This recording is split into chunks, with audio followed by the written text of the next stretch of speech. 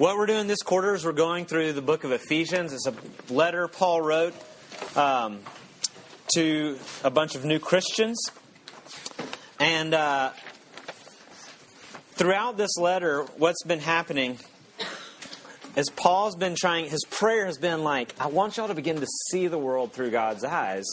To begin to see what's wrong and to understand yourselves and to understand God. And he's saying that there was a fundamental relationship between humanity and God that was broken. And when that relationship was broken, when dysfunction happened in that relationship between us and God, dysfunction happened out into creation as well. And what happened last week in Ephesians 2, 1 through 10 is he talked about how you were at enmity with God, we were separated from God, and Jesus bridges that relationship and he brings healing into that vertical relationship between you and God. What he's doing in these next 10 verses is he's saying that very same gospel of Jesus Christ also brings horizontal healing. God heals things between you and Him, but the very same gospel, and actually Jesus' death on the cross, not only heals things between you and God, but it actually heals things between people across creation. So that's what these verses are about. That's what we're going to talk about tonight. Let me read Ephesians 2, 11 through 22.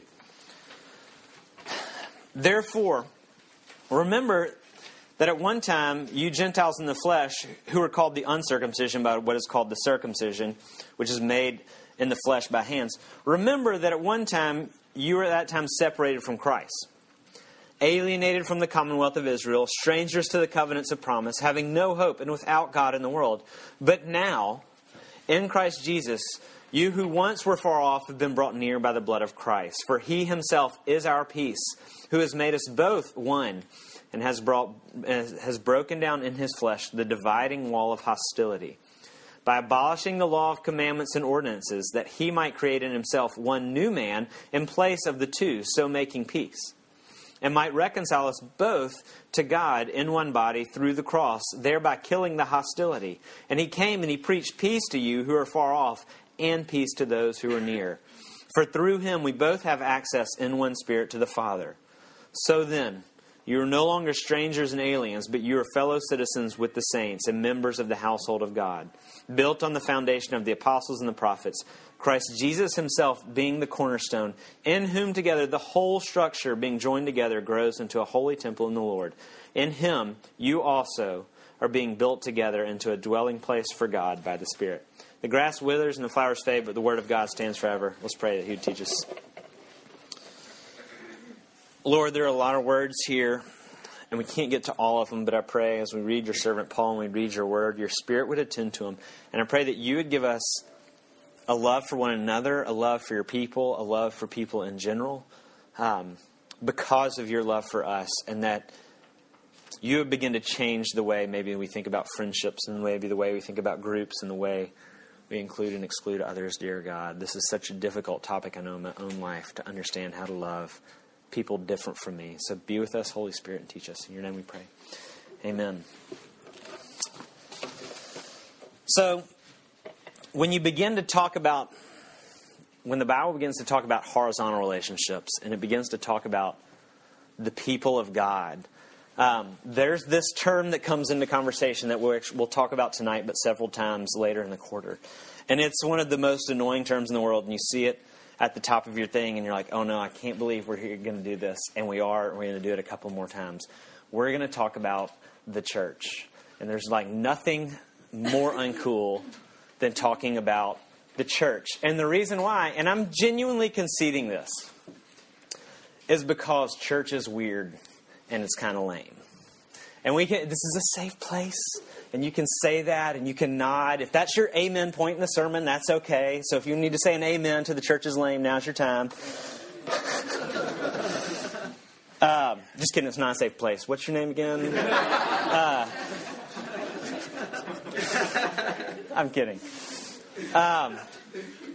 It's not cool. It's inconvenient. It's Saturday morning. Is there like any worse time for college students to be involved in anything?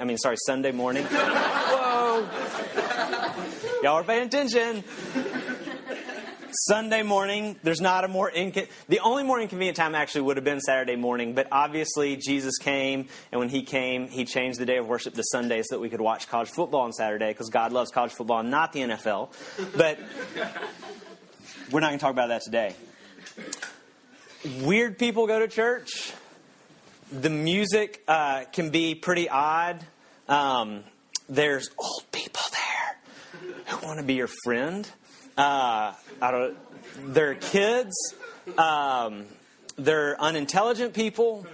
This is the most amens I've ever gotten.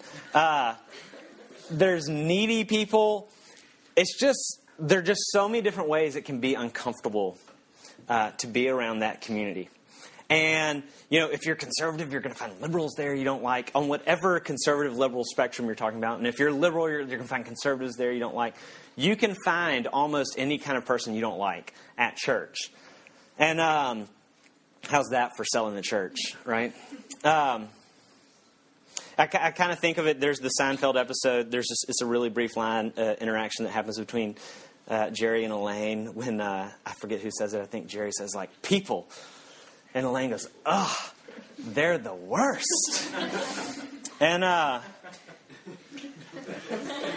for that reason, among others, that's why we started maybe 30 to 40 years ago, and it didn't happen until the last 30 or 40 years, and unsurprisingly, in a capitalistic, individualistic, consumer-driven culture, we started saying things like, I'm spiritual but not religious. And that's a way of distancing ourselves from the church, but still trying to be Christian. I don't believe in organized religion.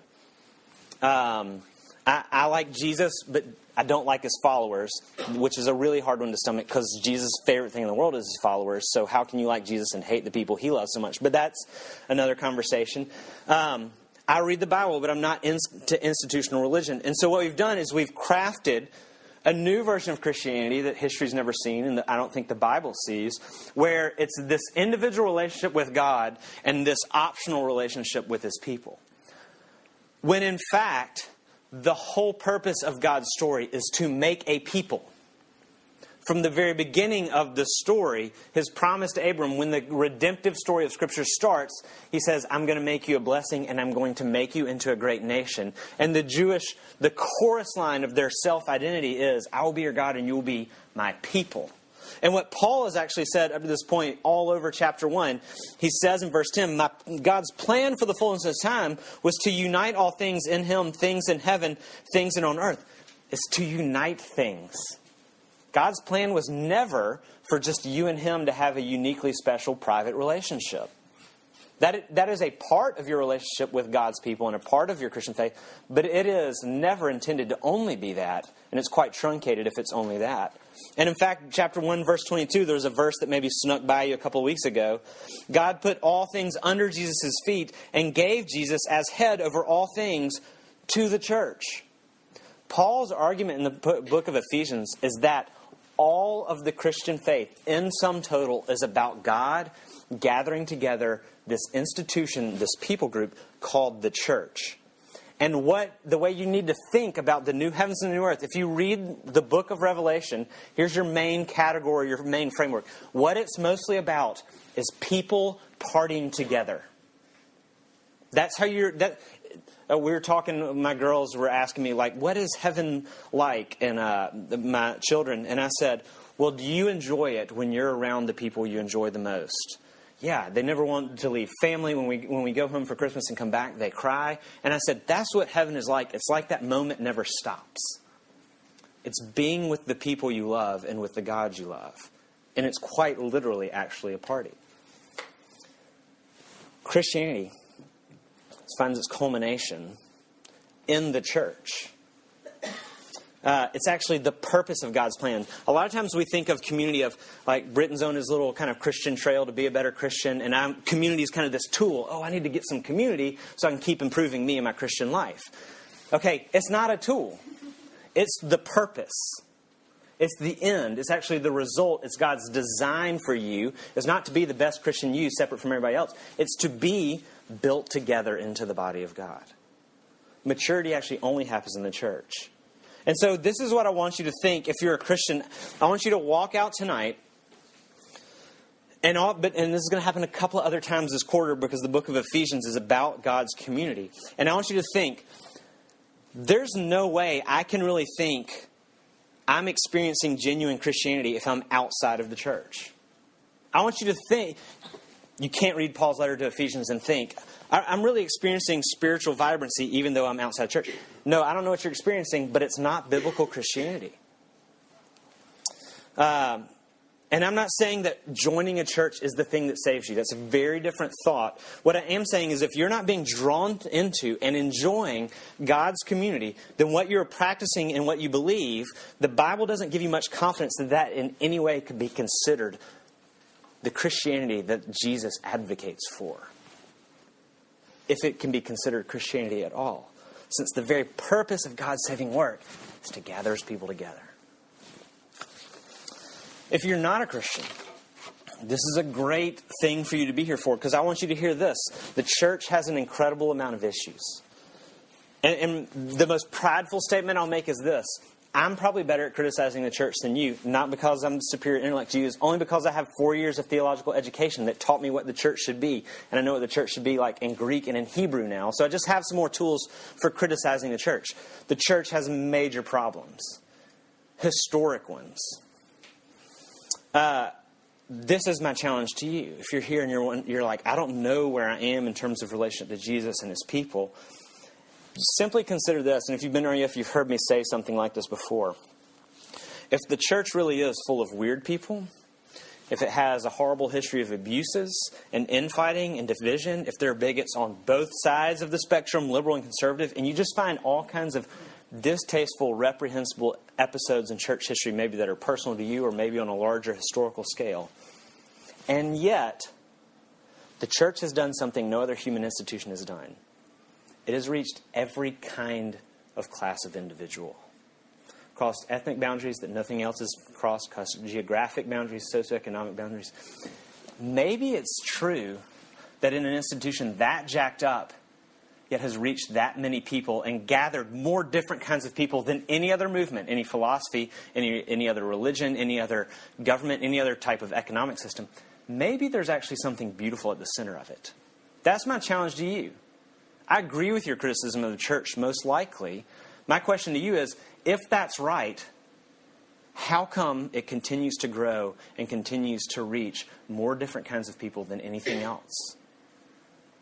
I want you to consider that maybe there's actually something beautiful at the center that actually can work with really broken people, that doesn't require people to be perfect for it to last, and not only to last, but to grow and to bless people. Maybe there's something beautiful there. So what I want to do tonight as we talk through this issue of the church and of community, I want to talk through personally why that's hard for us, because that's what Paul talks through. And in verse 11, the first half of that verse, really, or the first verse, remember at one time you were Gentiles in the flesh, and you were called the uncircumcision by the people who call themselves the circumcision, which is made in flesh by hands. What's he talking about here? Right? There are quotes around uncircumcision and circumcision, actually. And he's reflecting on something. He's speaking to the Gentile Christians about the way that we instinctually build walls between each other. And the kind of walls that have been built up between them and other religious people. There's this inborn thing in all of us, it doesn't just refer to Jew-Gentile relationships, that wants to separate ourselves from certain types of people and associate with others. But we rarely can admit that's in us. So when the circumcised people called the Gentiles the uncircumcision, that term was a derogatory term to reflect to the Gentiles. It was the way of the Jewish people saying, like, yeah, you might be a Christian now, but you don't really take your faith seriously. You're in our religion, but you're kind of this second-class citizen within our faith. You don't really get it. And Paul is talking to new Christians about the way they were treated by serious religious people, because even in the church, we divide and we build walls. Paul's recognizing that. Why do we do that? We have this thing in us that loves to separate from some and associate with others. This is why. We are all compelled to do it, and none of us can't do it because it's how we find identity. And as liberal and as accepting, maybe you want to think of yourself that we want to believe, I don't do that. I don't build walls of distinction between me and other people. I'm very accepting and I'm very thoughtful. We all draw lines between us and them. And we need those lines in order to understand ourselves. And you might think, but I'm at Stanford, and I'm thoughtful, and I'm caring, and I'm tolerant, and this is a diverse place.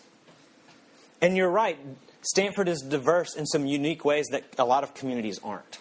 It's diverse racially, it's diverse geographically. To a smaller degree, it's actually even kind of surprisingly diverse socioeconomically. So it's diverse along some lines that other communities are not, but Stanford is totally exclusive along new lines. In fact, it's elite in its exclusivity along the lines of achievement, intelligence, and ambition. And guess what? People have done horrific things to other people in the name of those things as well. There's a brand of elitism and paternalism here that's totally oppressive and totally arrogant. Here's why I know it, and it's true of me and it's true of you. I can prove to you that we're all elitists, because none of us think we can actually really be peers and be friends with poor, dumb people. Those are people we should serve, but actual friends and the way that you're friends with somebody in your dorm, that can't happen. You know why? Because you believe there's an us and there's them. So your service to them, yeah, it's kind, but you still actually don't do the dignity to them of treating them like they're not a them. You still believe, well, but I am a Stanford student. And Stanford students they're not actually friends with homeless people in the way that we're friends with our other friends. Yeah, because you believe in an us and a them. And I believe in an us and them.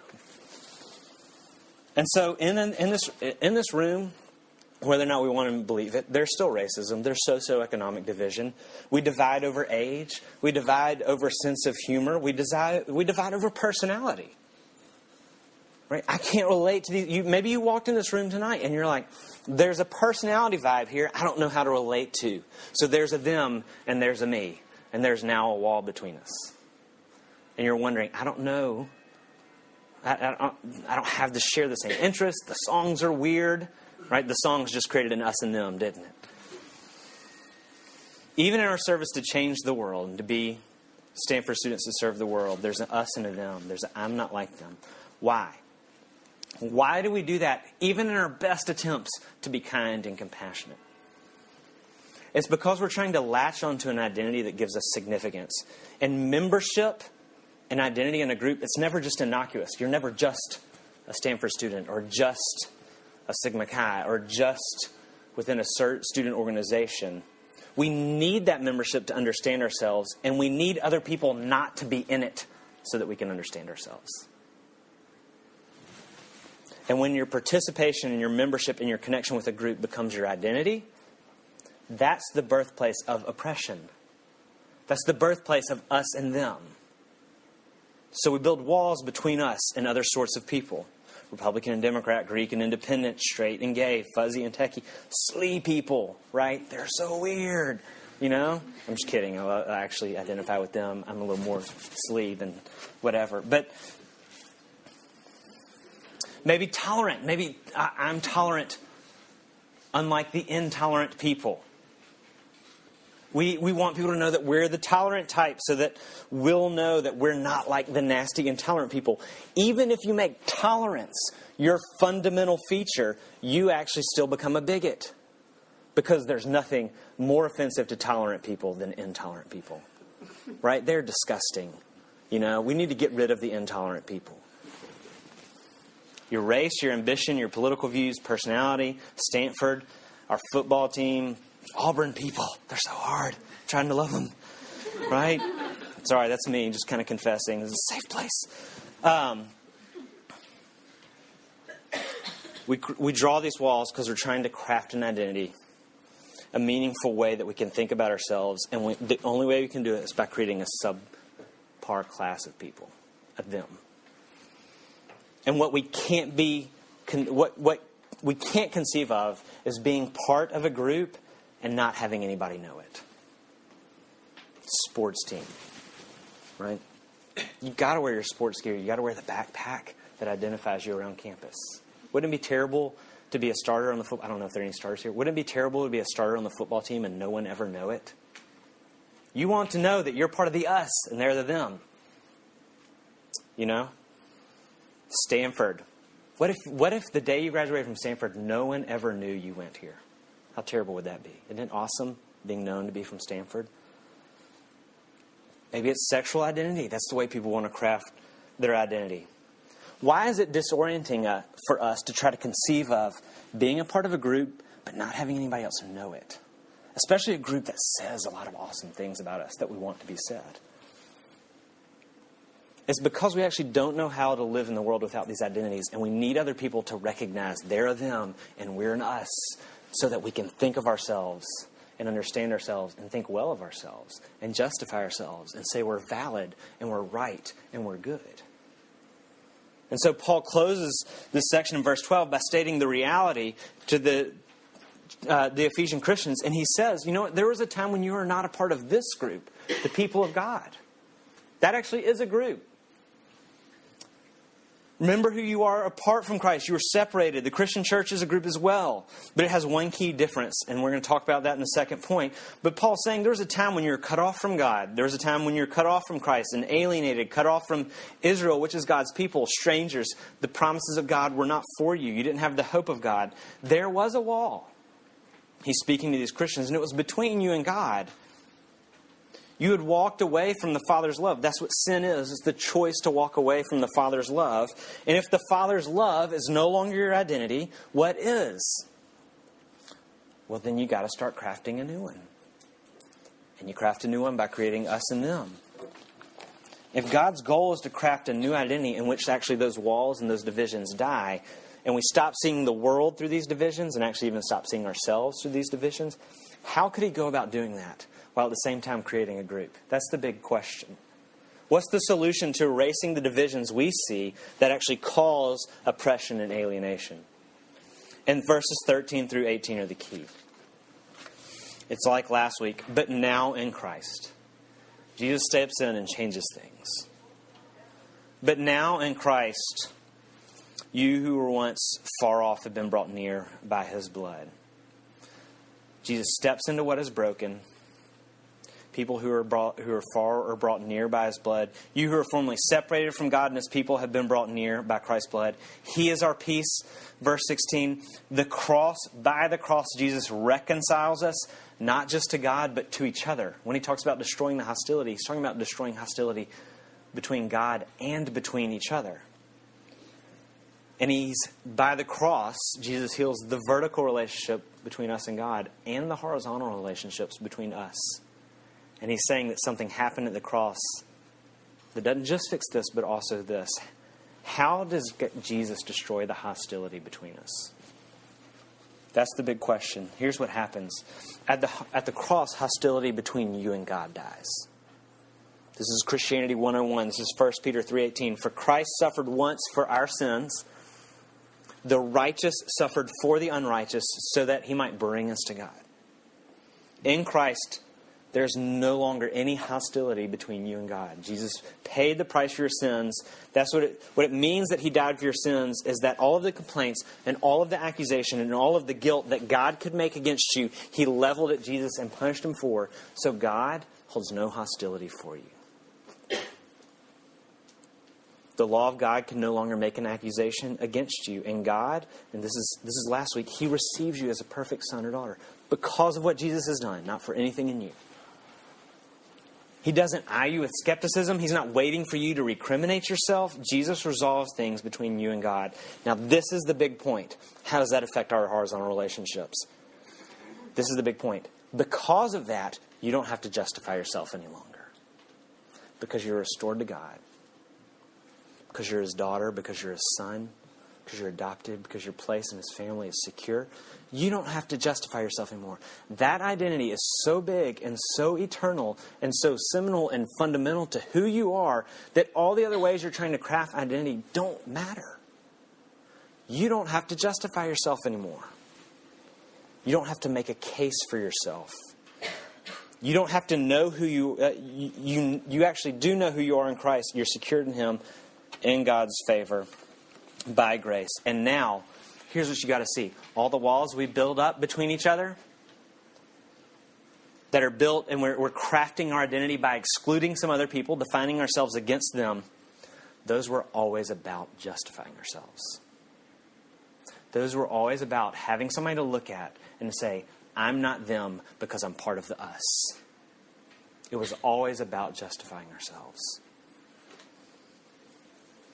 So that we can look at ourselves, we could say, at least I'm a Stanford student.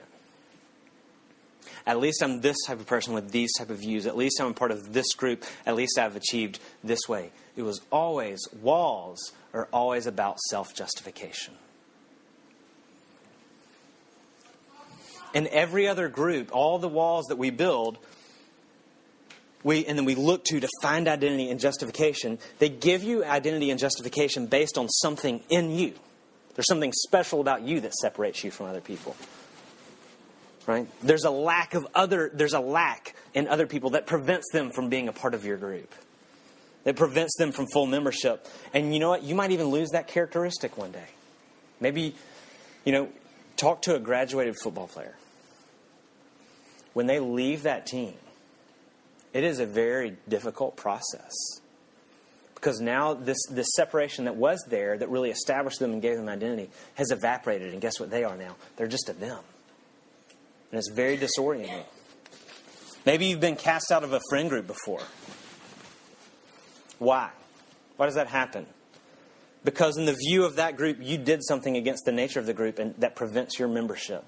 There's something about you that got you kicked out of that group, that had your friends all turn their backs on you. Right?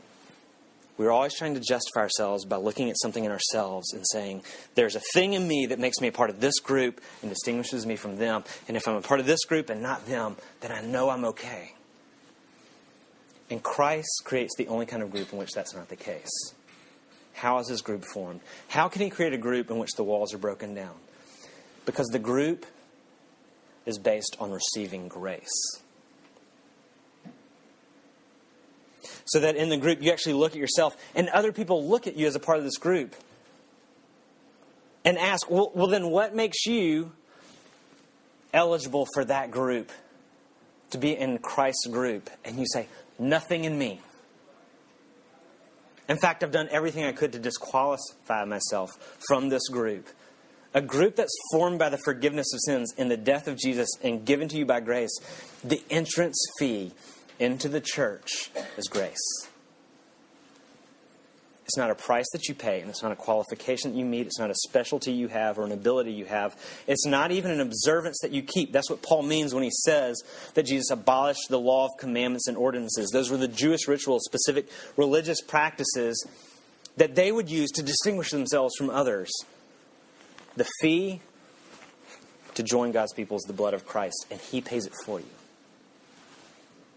It's the only kind of group that should never oppress and should never exclude and should always welcome. And this is the frustrating thing. If you're a Christian and if you're not sure where you are, we still do all that stuff. I still do all that stuff. The Christians do in the church. But we only do it in so much as we don't get the gospel and we don't understand the nature of our membership in God's people. And any hint of hostility and separation and arrogance toward others, no matter how different they are, it can't exist for very long in the heart of someone who understands the nature of grace. So then why are people still so jacked up in the church?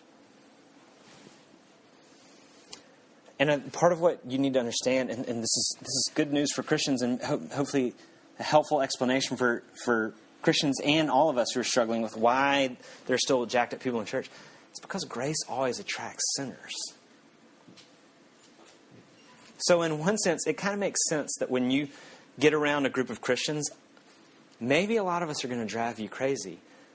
And you should have expected it because we came to Jesus because we knew we were really broken.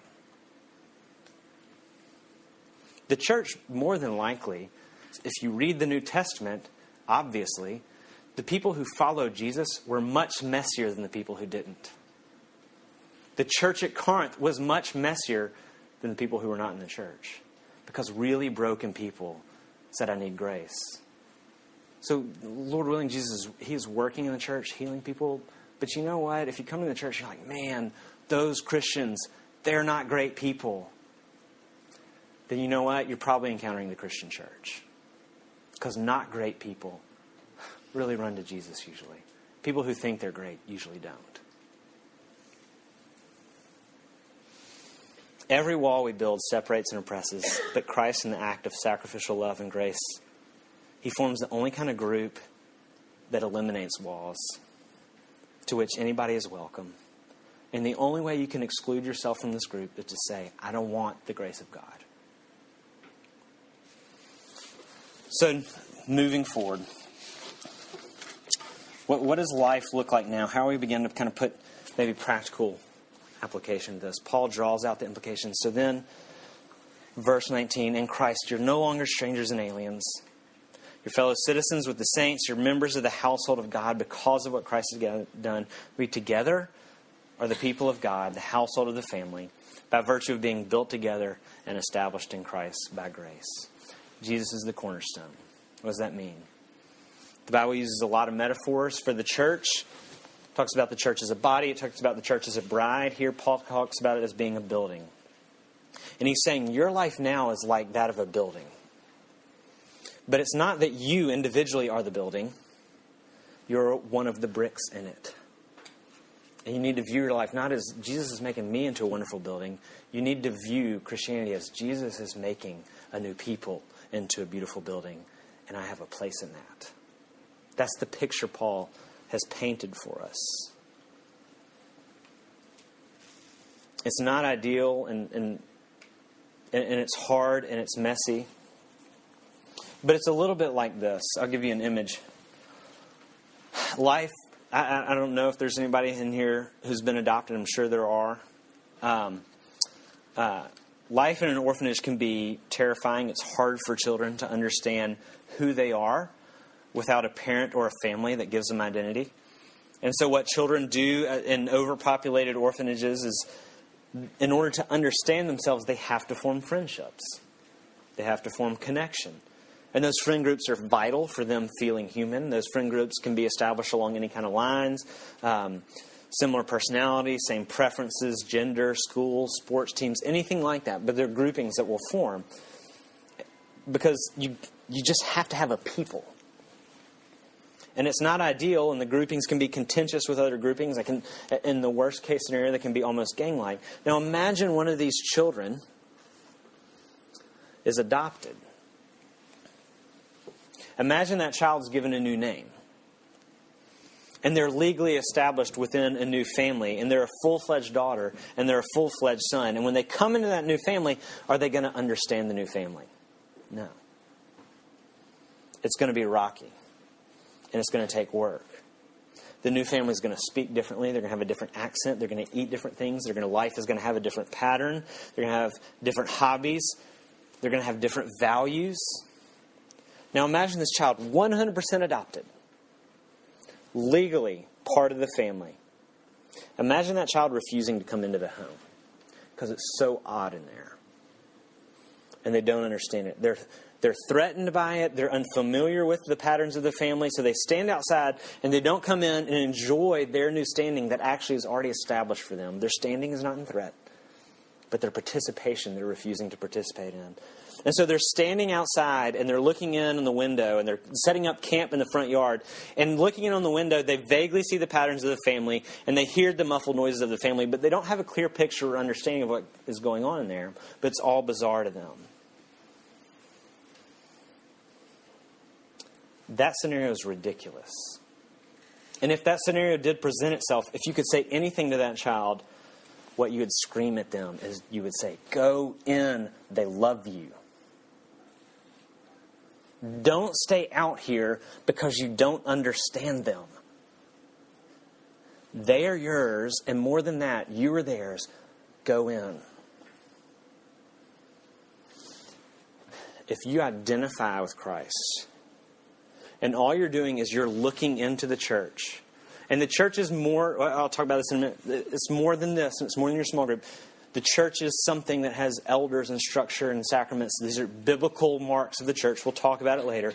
If you identify with Christ and you're looking in on the church from a window and you're peeking in, Paul is screaming at you, why are you not going in? Why wouldn't you go in? Stop thinking, I've got to understand everything that's going on there, and they can't be weird. Those are the worst possible reasons for not being a part of the church.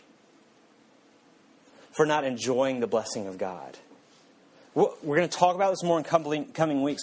But for your own growth and for your own maturity, it's actually vital and it's actually good that you participate in a church that has weird people of different ages that you don't understand.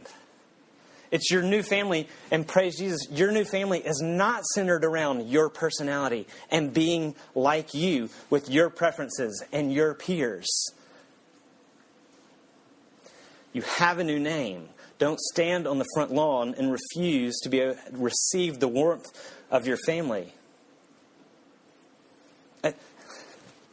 The thing you need more than more 18 to 22-year-old Christians is to be friends with a 60-year-old.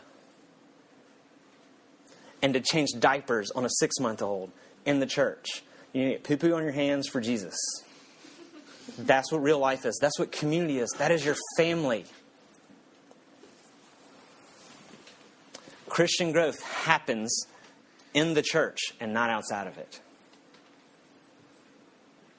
Christian growth, the reason why is because Christ in His adopting love, being the foundation of the church, is building up the church. It's a building in which everybody's participating. You're not a building.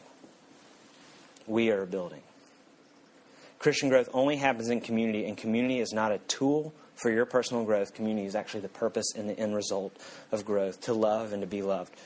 4 really short application points. First of all, you got to change the way you look at the church. It's lame, it's weird, music sucks, people are odd.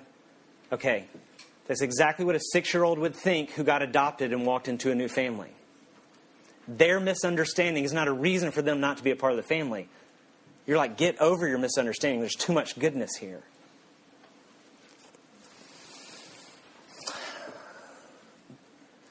RUF, Cardinal Life, Chi Alpha, InterVarsity, not the church. We are church members who go through the Bible together on weeknights. But the last thing that the church is a bunch of 18 to 22-year-olds that scored well on standardized tests. Those are not the marks of the church. Your small group is not the church. What you need more than 3 other freshman guys or 4 other junior girls who understand you is you need a 65-year-old mom.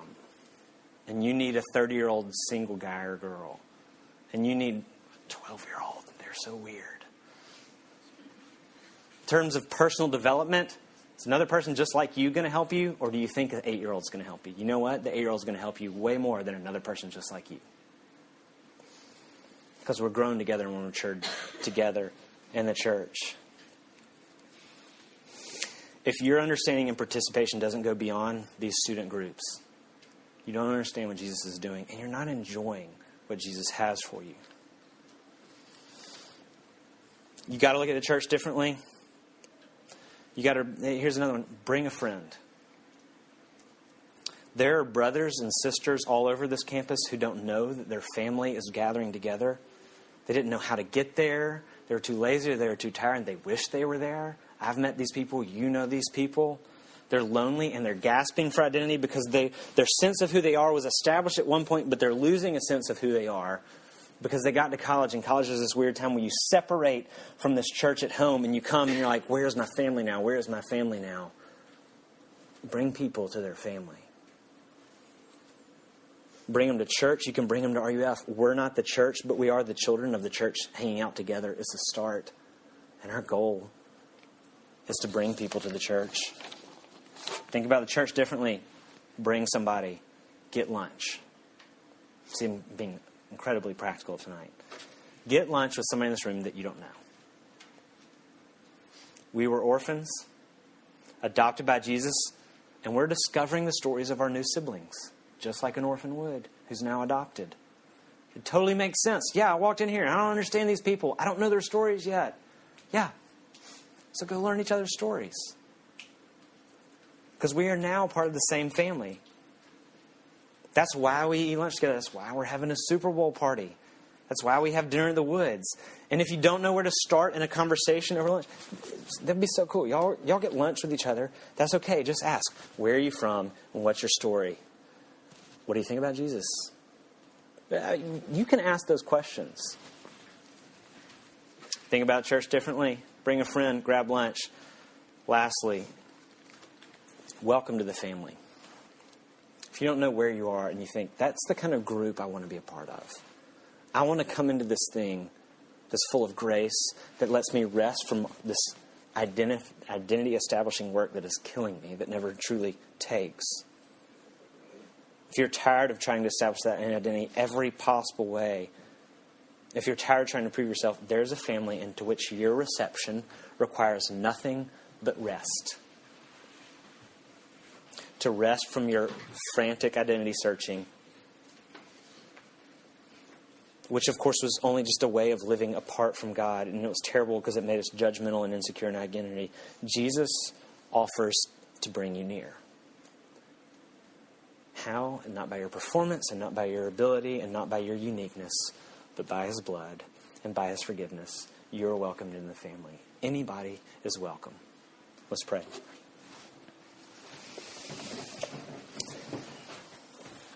Lord, I pray the good news of your community would be sweet to us, and that we would be drawn to it, even if we don't understand it. In your name we pray. Amen.